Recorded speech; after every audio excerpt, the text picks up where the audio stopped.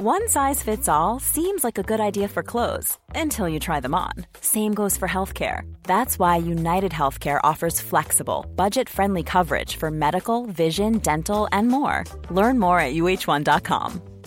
Hey, I'm Ryan Reynolds. Recently, I asked Mint Mobile's legal team if big wireless companies are allowed to raise prices due to inflation. They said yes. And then when I asked if raising prices technically violates those onerous two-year contracts, they said, "What the f*** are you talking about, you insane Hollywood ass?" So to recap, we're cutting the price of Mint Unlimited from $30 a month to just $15 a month. Give it a try at mintmobile.com/switch. $45 up front for 3 months plus taxes and fees. Promo rate for new customers for limited time. Unlimited more than 40 gigabytes per month. Slows full terms at mintmobile.com.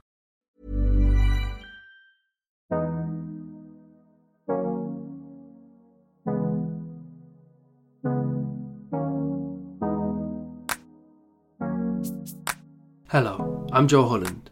Welcome to the Progressive Britain podcast. In August, Abena Oppong-Asare, Labour MP for Erith and Thamesmead, and as of this month, Shadow Exchequer Secretary to the Treasury, produced the report assessing the impact of COVID on people who fall under protected characteristics in her constituency. The report concludes that discrimination and long-standing structures of racial inequality have contributed to BAME people facing a disproportionate impact of the pandemic, that disabled people have suffered disproportionately from the measures put in place in response to the pandemic, that women are more likely to be impacted by the financial implications of the crisis and by a rise in domestic violence, that those with a low socioeconomic status are far more likely to face risks relating to COVID-19 as a result of that status, and that school closures have widened the attainment gap as well as negatively contributing to mental health issues amongst young people.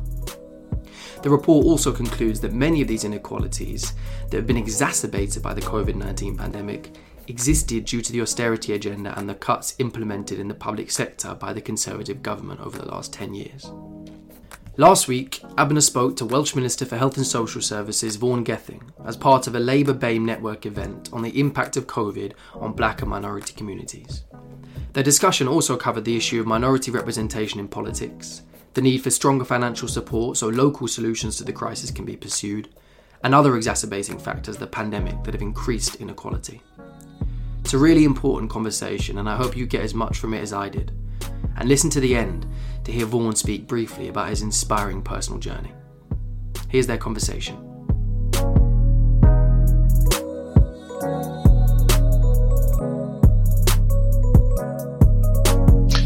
So, Abena, I'm interested. You've done this report focusing locally, and obviously I've looked at issues here in Wales, and I'm interested in how you decided not just to go about this report, but then some of the initial findings and what you think that's meant in terms of questions for policy just during the pandemic first, and perhaps we can move on to questions for after the pandemic as well. Yeah, so the reason that I did this report is, like you, I was getting so many cases from constituents during the COVID pandemic, and it was just so many different types of cases in terms of how people were being impacted. Like I had a constituent whose business literally collapsed overnight, and they've been running from 1983. I feel that there's been a lot of focus and discussion about how BAME individuals have been impacted by COVID, but there's never really been any forward kind of recommendations. And I felt very strongly, for me to be able to help my constituents, I kind of need to do an analysis in terms of finding out what the issues were. So the things that I looked at in my constituency are issues that are across like the whole of the country. It's not just me that's receiving these issues.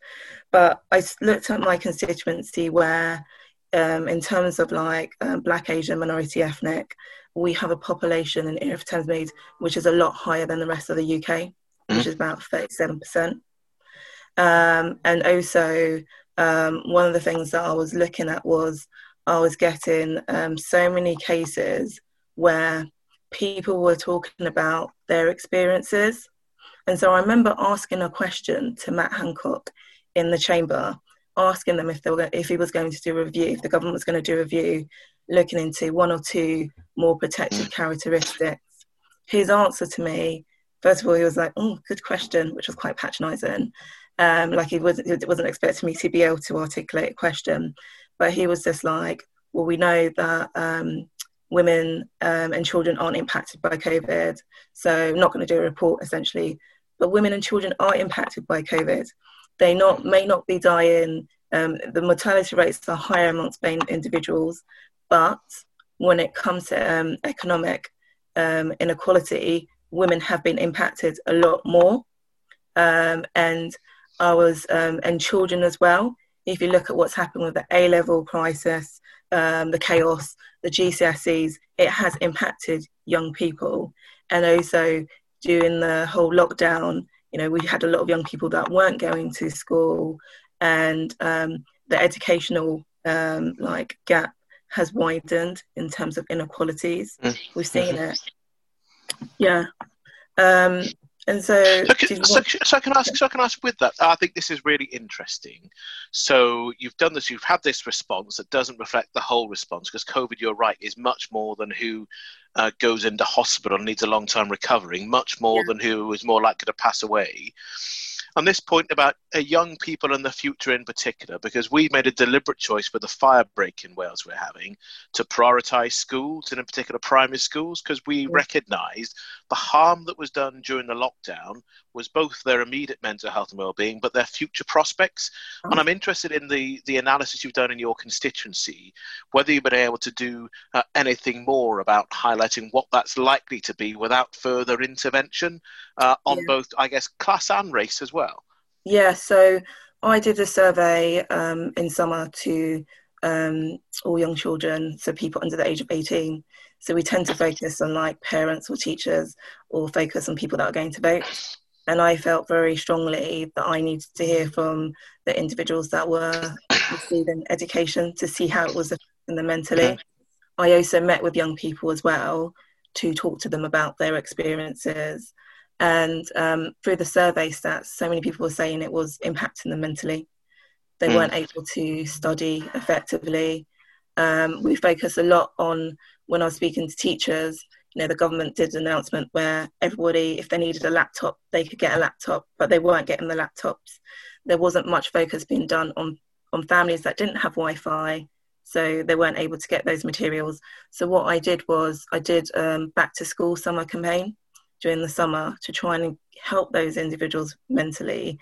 And so I got, with support of Greenwich Council, they printed out some exercises that we gave to individuals on low economic kind of status, so they got that kind of support. I did outreach work with organisations that were doing stuff on the ground to support young people as well, so Peabody in Thamesmead, trying to find out what kind of support they were doing, and they were providing food services to those families, and they were helping me get out those kind of exercises that I did. I also wanted to make it very inclusive, so it wasn't essentially me organising events that weren't going to be of interest to people. So I did a call out. I asked people what they wanted. I asked people if they had any ideas to kind of contribute to it. And I think that, you have to work very closely with the community on that. In terms of long term, I've had conversations with organisations, and one of my biggest concerns here in London particularly is the suspension of free travel for under 18s. That is going to impact so many people across London, not just in my constituency. So my constituency covers both Bexley Borough and Greenwich Borough. Bexley is Conservative run and Greenwich is Labour run. I've seen how the Greenwich Labour run borough is trying to pull out all the stops to provide support to those individuals that are going to be impacted. And so they've been working with a child poverty action group. They've done a survey, whereas in Bexley, they haven't actually done anything. And I've had so many emails from young people telling me that having that sort of free travel helps them to get to school. I had one constituent, for example, that wrote to me saying that him and his siblings are now going to have to choose between having food at lunchtime or essentially moving schools. It is affecting people mentally. These are things that I'm concerned about long time. The suspension of free travel. People that have gone to university as well. I'm hearing about the mental side effects because they were sold a dream that, they'll have the best university experience, and that's not the case. Been told by a constituent in Sheffield that within the first 1 week, 500 students had COVID, and then that's dropped up to 1,000. They're not getting their learning experience. And then also job opportunities as well. It's so difficult now to get work experience opportunities. The way we are all working, we're working remotely. This Saturday, the furlough scheme is going to be ending. There's going to be about 12,000 in my constituency that's going to be made redundant. They're going to be competing with the new entry level graduates or people leaving school. And, some of these people have a lot more experience. Employers are going to not want to gamble when shaping a young person. Yeah, I'm interested. So, anyway, just there's a point to make on the side. You mentioned the impact on food and people making choices between whether they can travel, whether they need to change school, or whether they can actually afford to eat at lunchtime. And of course, the recent vote on whether to make provision for children entitled to free school meals. In Wales, again, one of those differences in having a Labour government. We've already made that call. So we don't need a Marcus Rashford or a Gareth Bale to run a campaign here in Wales, because our government has already made that choice to make that provision. So I'm interested in not just about the difference between Wales and England on that, but your perspective on, having done the analysis, on whether you think you're going to be able to make some gains, because there's the point about not just the UK government acting for England, where they're a really big challenge, they seem immune to lots of pressure, but the two boroughs you talked about within the constituency, and whether you're going to be able to do something with the Conservative leadership in one part of your constituency based on the findings you've already had. And maybe after this we can go on to talk about that broader economic impact as well. So in my constituency, when I did the analysis, it was about 3,759 students children that will go hungry without the free school meals. It's been very difficult to break it by borough, if I'm going to be completely honest. I've had conversations with Greenwich Council. They're looking at how they can provide further support, but the situation there is really, really difficult at the moment. As you probably know, councils have basically faced significant cuts to their budget, and they've essentially been providing frontline services during COVID with little support from the government. And so I think it requires us all working collaboratively together, me with the local councillors, lobbying the government to kind of recognise this. Yesterday was pretty shameful, if I'm going to be honest, in the chamber, where basically how the Conservatives voted down our motion, and the stories and rhetorics they were kind of using, they just literally don't get it. For me, I'm trying to identify, so like I mentioned, Peabody, which covers the Thamesmead kind of area, they already have been providing support, and they're also doing an analysis in Thamesmead they've identified families that will be most at risk to see what kind of support they can provide. But my constituency doesn't just cover that part. There's the rest of the other part kind of support. So the food banks, been relying a lot on the food banks, but they're also really struggling as well. Quite a number of individuals that work in the food banks had to go and be shielded. The shielding scheme has ended, but we need as many people to donate to the food banks as possible, so that people can get the food that they need. From my perspective, what I have to do is I still have to keep lobbying the government on this, realistically, and seeing what my councils can do on a local level. But it's really difficult with the Tory side, the Bexley side, in terms of trying to engage with them, trying to get answers about what is going on. They're not very kind of direct with that, if I'm going to be completely honest. And most of my constituency is in the Bexley side. Yeah. Well, so tell me, I know you had comments about in your own analysis about the economic impact. We touched a bit on this at the start about the direct economic impact of COVID. So I'm interested not in how you see it in your constituency, what that means, not just for London, but for other parts of England and the wider UK, and understanding that economic impact and what you'd like to see in the future, because the post-COVID recovery isn't going to happen within a few months. And there's a possibility to have a recovery where the overall figures for the country look like everything's fine again, and yet that could well mask a further transfer of money, wealth and power away from people who have the least. Yeah, so on Tuesday, when I did my first debut on the dispatch box, I asked the government what they were doing to support businesses under Tier 2, because effectively they're still able to kind of operate, but they're not getting the support. But, with the Tier 2 measures, what has happened is basically, you can't meet with your friends in restaurants, it has to be with people in your kind of bubbles, which has basically meant that the drive to people going to kind of restaurants or eating out has dropped substantially. And it's not just there, it's like hospitality, other areas of hospitality, hairdressers. And I think what we really need to do is, the government really needs to provide support on that. Like the Chancellor did announce a range of measures, but I don't think it goes further enough. And one of the things that I'm doing at the moment is I'm working with Community and Prospect. It's a cross-party thing. Martin Lewis, Money Saver person, is involved in it, where we're trying to do an analysis in terms of particularly self-employed individuals, seeing where surveys have gone out to find out what are the issues, where the gaps are, so we can feed that into the government in terms of recommendations. But I think to your other point about the issues, I think we need to look at stuff on a regional kind of level. So the issues that locally may impact people in like London, also being aware that London, some parts of London is very different, like Erith and Thamesmead is very different to like Streatham, if I'm going to be honest, and I've been harping on about that for quite a long time. But like we need to start looking at stuff on the regional levels, I think, because I think for a very long time, we've always looked at things from a central kind of point of view and a very kind of London-centric kind of view.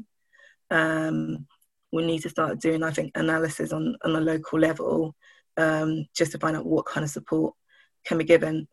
Councils in particular, I know are doing this already, looking at how they can operate in a very different way, working in partnership with voluntary organisations, which I think is a really good way.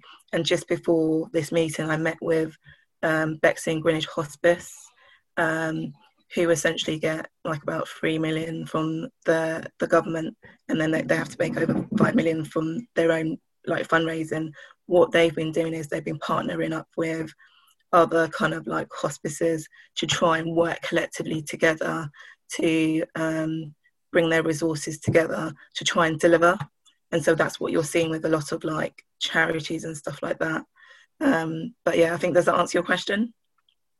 Yeah, and I think it's interesting about how the broader economic impact, and not just a contest about the support that the government needs to provide for jobs and incomes now, but what we choose to invest in the future. And, we've in Wales, we've published some priorities for COVID recovery. We've managed to cross some of our budget to do that. But part of our big challenge is that we've got to spend lots of time, effort, energy and money in the here and now to get through the crisis. And it's about the capacity to forecast into the future and then to deliberately choose to invest in areas that will deliver a benefit, not just to haves, but actually what we do about looking after people that would have lost out in a significant manner, and what we're going to need to do. This point about building back better, but what does that look like from a London point of view, and what do you think that tells us about other parts of the UK, where there'll be a different local context? Because part of our challenge in Parliament about not trying to have a one-size-fits-all approach, not just for devolved governments, in Wales, Scotland, Northern Ireland, but actually what that you think that might look like in other regions of England where there are lots of people like us who live outside London as well. Yeah, I mean, one of the things that I think we also really need to look at investing is high streets, because I think high streets are disappearing quite a lot, and I think that it's COVID has impacted a lot, where I think it's great people are doing stuff in terms of going online shopping, but I'm seeing loads of shops and businesses close down, and we really need to think about how we can get those high streets back, because a lot of people, particularly when they're moving to different areas, they look to see what is around them in terms of high streets and stuff like that. And I think it's really important that we invest locally in that. It was something that we were actually about to start doing through my role on the Housing and Community Select Committee, thinking about forward post-COVID, how we can get the economy up and running, where the areas that we need to look at how we can make sure that we can have a strong economy. And that was like looking at how we can invest in high streets and making sure that we can do a proper analysis.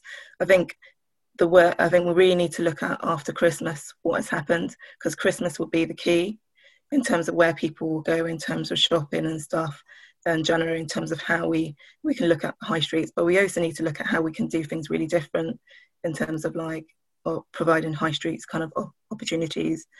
I think also another thing that in terms of the economy as well is about a lot of rental places, businesses kind of rent spaces. There's been discussion about what we should be doing with those units since a lot of businesses aren't kind of renting because they don't have the finances to do that. Seeing whether it could be used, alternative spaces could be used for other things such as help providing securing housing or support for those individuals. But I don't think it's as simple as that. In terms of looking at the economy as well, I think we also need to be, and I think there's been a lot of discussion about this, having a greener kind of economy. I think there's a massive drive in terms of looking at the future of our economy, how we're going to do it post-COVID, making sure that we look at it from a green kind of element of that. But my thing is, what does a green economy mean? My interpretation is probably very different to yours. We need to get a consensus as to what are, I think particularly in the party, what we mean by that, and also businesses. Because when I met with UK Finance over a month ago, just talking about what they were doing, they said to me they were looking at trying to do a greener kind of COVID, kind of post-COVID, in terms of their finance. And I was like, but what does that even mean? Do you actually have terms? And they were like, no, but we're trying to just do things in agreement. And they were like, it's a good point. And I'm seeing a lot of organisations, businesses talk about that in terms of moving forward in the economy. Hey, it's Ryan Reynolds, and I'm here with Keith, co-star of my upcoming film, If, only in theaters May 17th. Do you want to tell people the big news? All right, I'll do it. Sign up now and you'll get unlimited for $15 a month and 6 months of Paramount Plus Essential Plan on us. MintMobile.com/switch. Upfront payment of $45 equivalent to $15 per month. Unlimited over 40 gigabytes per month. Face lower speeds. Videos at 480p. Active Mint customers by 531.24 get 6 months of Paramount Plus Essential Plan. Auto renews after 6 months. Offer ends May 31st, 2024. Separate Paramount Plus registration required. Terms and conditions apply if rated PG. Hiring for your small business? If you're not looking for professionals on LinkedIn, you're looking in the wrong place. That's like looking for your car keys in a fish tank. LinkedIn helps you hire professionals you can't find anywhere else, even those who aren't actively searching for a new job but might be open to the perfect role. In a given month, over 70% of LinkedIn users don't even visit other leading job sites. So start looking in the right place. With LinkedIn, you can hire professionals like a professional. Post your free job on linkedin.com/people today. Millions of people have lost weight with personalized plans from Noom. Like Evan, who can't stand salads and still lost 50 pounds. Salads generally for most people are the easy button, right? For me, that wasn't an option. I never really was a salad guy. That's just not who I am. But Noom worked for me. Get your personalized plan today at Noom.com. Real Noom user compensated to provide their story. In 4 weeks, the typical Noom user can expect to lose 1 to 2 pounds per week. Individual results may vary. I guess there's a couple of things from that. There's also a question to bring in as well. Joshua asked a question about affirmative action to address issues of institutional racism that broadly sidelined BAME communities to periphery jobs that left them exposed during COVID. That point about the less secure the job, the less protection that's offered, and in the times of crisis, that's had a real impact. And I guess it goes back into your point about high streets, and in other parts of the UK, you talk about towns and town centres and the high streets that run through them. And there's a big challenge in lots of our communities. In Wales, where we have already looked to have a town centre first approach on a range of things. So that's about business space for people to rent. It's about housing projects. It's also including things in the health field, where you know that lots of health facilities generate lots of footfalls. So if we're generating new primary care centres, a doctor's surgery linked with something else that the local council runs. If we put that on the edge of town, that'll have an impact just as it would do if we chose to locate that in or near the centre of town. So there are some practical choices, and then what do we do to try to make sure that we don't simply see jobs that people that look like us would do ending up on the periphery of that economic action? And then we'll move on to Liz's question afterwards about regional power, which is all very topical and not just in the north of England. Yep. Okay. In relation to Joshua's question, is there any affirmative action being made? So I'd say that the rise of the Black Lives Matter movement has created a massive kind of awareness. I think we're seeing I saw a lot of businesses putting black screens on or kneeling. But but it's beyond those kind of gestures. I think there's been a lot of talk, but it's really about what's been implemented in workplaces. With the emails that I've received from quite a number of constituents of mine, actually, that are from BAME backgrounds, things have not improved. Things are really, really tough. They're facing discrimination. And I can give you an example particularly of every doctor who I've been working with, where we've been looking at the impact of discrimination against NHS workers, where a lot of them have been made to work in unsafe situation, COVID hot wards, in comparison to their white counterparts. And this is what I think we are seeing happening, where the furlough scheme ending and jobs being unsecure, people being pressured and felt like they don't really have any choice. One of the things that I've been trying to do is I've actually been trying to get the government to kind of recognise that these issues exist. I think that we do need a race equality strategy. I do think that with regards to addressing a lot of these issues, if I'm going to be honest, a lot of these individuals are massively ingrained, and I've been looking at it from a different perspective of starting from when people are really young.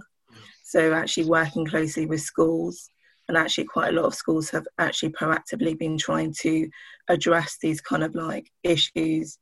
And I worked with the Black Hat campaign in my constituency to get a number of schools to stop teaching that in schools. And for those who don't know it, it's essentially different hats, and the colour black is seen as there's negative connotations with it. So kids were essentially, from a younger age, are essentially seeing black as a negative thing. So I've been starting it from an educational kind of point of view. I've also been saying to people in workplaces, particularly white people, that BAME individuals need white allies. They should also be speaking about it.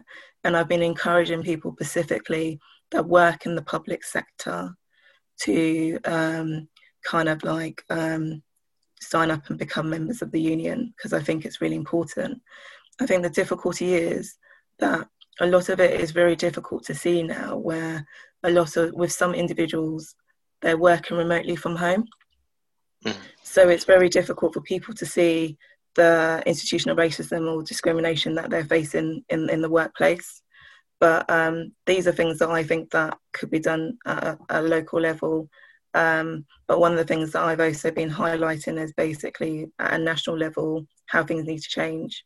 I think one thing that would be really good is, and I know that councils are under a lot of pressure, is if they do their own audit to see what is going on, particularly with organisations that they provide support to or provide finances to make sure that they are operating in an inclusive way, because I think that, that's really good. And I have seen that, with some local councils, they have started to do that. I think Southwark they did an equalities charter or some diversity charter or something like that. And of course, the point about a lack of a race equality strategy is one of the things that Simon Woolley, now Lord Woolley, was talking about recently, and about his experience of seeing that supposed commitment from Theresa May's government disappearing rapidly when it came to the change of administration. So even between parties, within parties, a change of leadership really can make a very practical difference for us as well. We got a question from, and I should say actually, on your point about the health service and whether people are asked to do more risky work, despite the obvious risks for Black and Asian communities. It's been interesting that we have done risk assessment work in Wales, and it wasn't just that we have had that work done.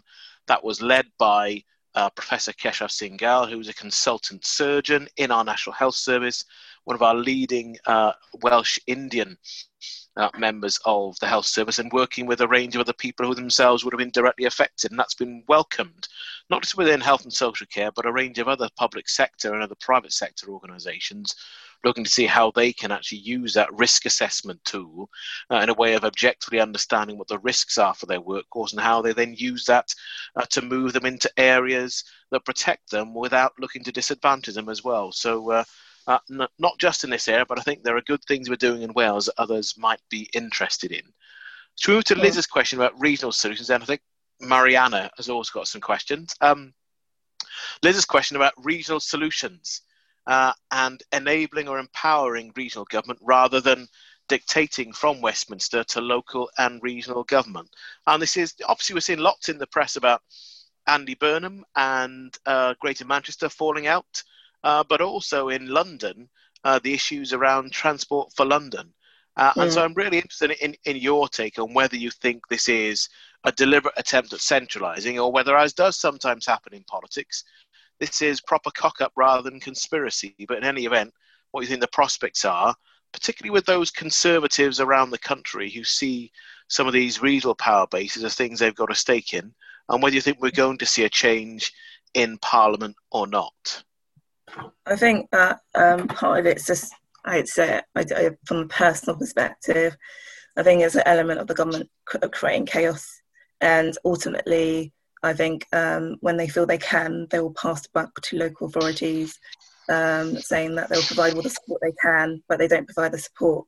So I wanted to give you an example of where essentially Barking and Dagenham in particular were going around providing, trying to basically encourage people to kind of wear masks and trying to kind of put that through. I don't know in detail how it happened, but they received, they were contacted by someone from the government, one of the civil servants contacted them to basically tell the government, to tell the council not to do that, because it was like they were getting complaints from businesses about that. And it's just like, well, if you are asking local authorities to put measures in place to make sure that the areas are safe, or encouraging, asking them to take responsibility for making sure people follow like the coronavirus kind of act, the messaging has to be consistent, and it's not consistent with the government. With the whole thing about regional government, I think what Andy Burnham has done, I think it was very courageous of him to say that, because realistically the government did not present a good deal, but they've tried to spin it in a way that he's basically put people's lives at risk. But if he didn't do that, I think that he would have been the one that would have been blamed for all these issues that are happening. I mean, if you look at what's happening with TfL, the money has been depleted from the government. We are now going to be seeing not only the suspension of free travel for under 18s, but we're also going to be seeing it's impacting older people as well, who normally get like free travel. And we have to be seen as putting up a fight. I think it's wrong that the government is dictating to us, regional boroughs, how to do things, but I feel from a personal perspective, a lot of it is politics.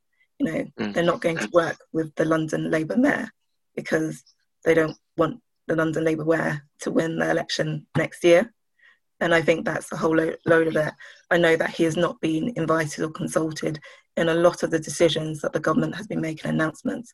In the run up to the changes of the tier system to tier 2, he wasn't really involved in the discussions of that. And I think it's really important that, particularly with the mayor, who has huge responsibilities in terms of running transport, you know, making sure the transport in London runs smoothly, that he's properly engaged. So I do like the idea of local councils having more power to deliver on things, but to be able to do it, they need the money, they need the finances, they need the support to be able to do that. I don't want them to have all the power and not be able to deliver the services with no finances. It has to go hand in hand. And also, like, you do need the government to implement the policies, the legislation for local authorities to be able to carry out things or enforce things. But they need to listen to local. Yeah. I think this goes back to your point you made earlier about the fact that local government has seen its budget reduced in England in particular, more than 10 years of cuts, and the core funding for local authority has been bled away to a very small amount. And whilst we've had our own difficulties in dealing with the deliberate choices around austerity, local government in Wales has got a much better deal. And it's one of the things that even when things get bad here, local authority leaders wouldn't swap their position for their comrades leading local authorities in England. And they regularly point out to us that even the Conservative leader of the Local Government Association isn't a big fan of the government's approach to funding local government in England. And I think there's something quite interesting here from my perspective. I mean, the Financial Times, which isn't normally a paper that I would expect to be broadly positive about a Welsh Labour-led administration, it did a recent long read, came out yesterday online in print today, about some of the changes in devolution and the recognition that there are different powers in different countries and different regions within England. And there appears to be a lack of sort of foresight or understanding of that different share of power has meant you can't run the COVID pandemic as a central enterprise from Downing Street. And the way that engagement has worked has been sporadic and not in a way that's been predictable. And I think that's lessened the impact that we could have. And to me, I think there's an element of both cock-up and conspiracy here. I don't think it is all just a matter of it's a great deliberate plot. I think every now and again that gives too much credit to what's being done. There have definitely been things where there just hasn't been thought given to what's going to need to be done and who you actually need to have on board to do that. And for me, that's why I think the attack on the competence of the current government is really important. And again, for people that look like us, having more of our faces being part of that public conversation, I think is really important, because so many of the people who are shamefully out of their depth have been the traditional people in politics, the people that politics has always been set up to look after. So I think that there may be something good that comes out of this, although it's certainly not evenly spread.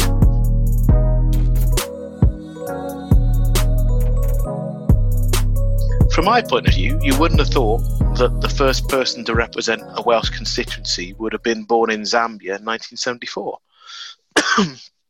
My journey to here is unusual as well. So my family moved from Zambia in 1976 when I was 2, so I didn't have much choice about it. We settled by accident in West Dorset, where we were hugely visible. My father, who was white, was a local vet. And, being, one of the vet's kids would make you pretty visible in a rural community anyway. But when you look like me and my brothers and my sister, it was pretty easy to spot who we were. We were the only non-white children in our primary school and always at least half of the non-white children in our high school. So we went through the first part of life, and politics wasn't really what I wanted to do for a very long time. I wanted to be a cricketer or a singer or a lawyer. I did go on to be a lawyer. I was a solicitor for nearly 10 years before I got elected. But I got more interested in politics as I actually started reading the front pages of the newspapers I delivered and not just the back ones. And so I joined the Labour Party in 1991, but I joined because I wanted to get involved to help deliver a Labour government, because I decided by then that the Labour Party was the most likely to change the country and deliberately change it for the better. And so my first election was 1992, and I remember the crushing disappointment of losing and seeing what it means to lose and to see power surrendered to an entirely different sort of politics. And we're living through that period of time across the UK as well. In Wales, we're fortunate to have a devolved national government able to make a range of choices. But my journey to here was, again, accidental. I came to university in Wales to study law. I became a lawyer. I stayed, and I got more involved in the trade union co-op and the labour movement. And now that I'm here, I again ran in the seat that I'd lived in for a period of time. But it's difficult to get here. And one of the things that I think is really important is we help each other, so there are more people like us who are in a realistic position to be selected. And that's some of the work we've been doing in Wales. And Stuart O'Adally, one of the members of staff has been really positive about doing this as well, and about making sure we've got a future candidates program. We've run a range of different Zoom events for people even during the COVID pandemic. We've got more people on our future candidates program who are Black and Asian origin as well. So we're deliberately increasing the pool of people who could really run. But it's also then, think about the points made about the confidence you need to build and about telling people that actually you can do it. You absolutely are good enough, but it's about more than that. It's about helping you to understand, once you have that belief, what you still need to do to get there. Because you need networks, you need people who support you, people who'll be honest with you, and you then need to go and do some of the work yourself as well, because no one is going to roll up and give this to us.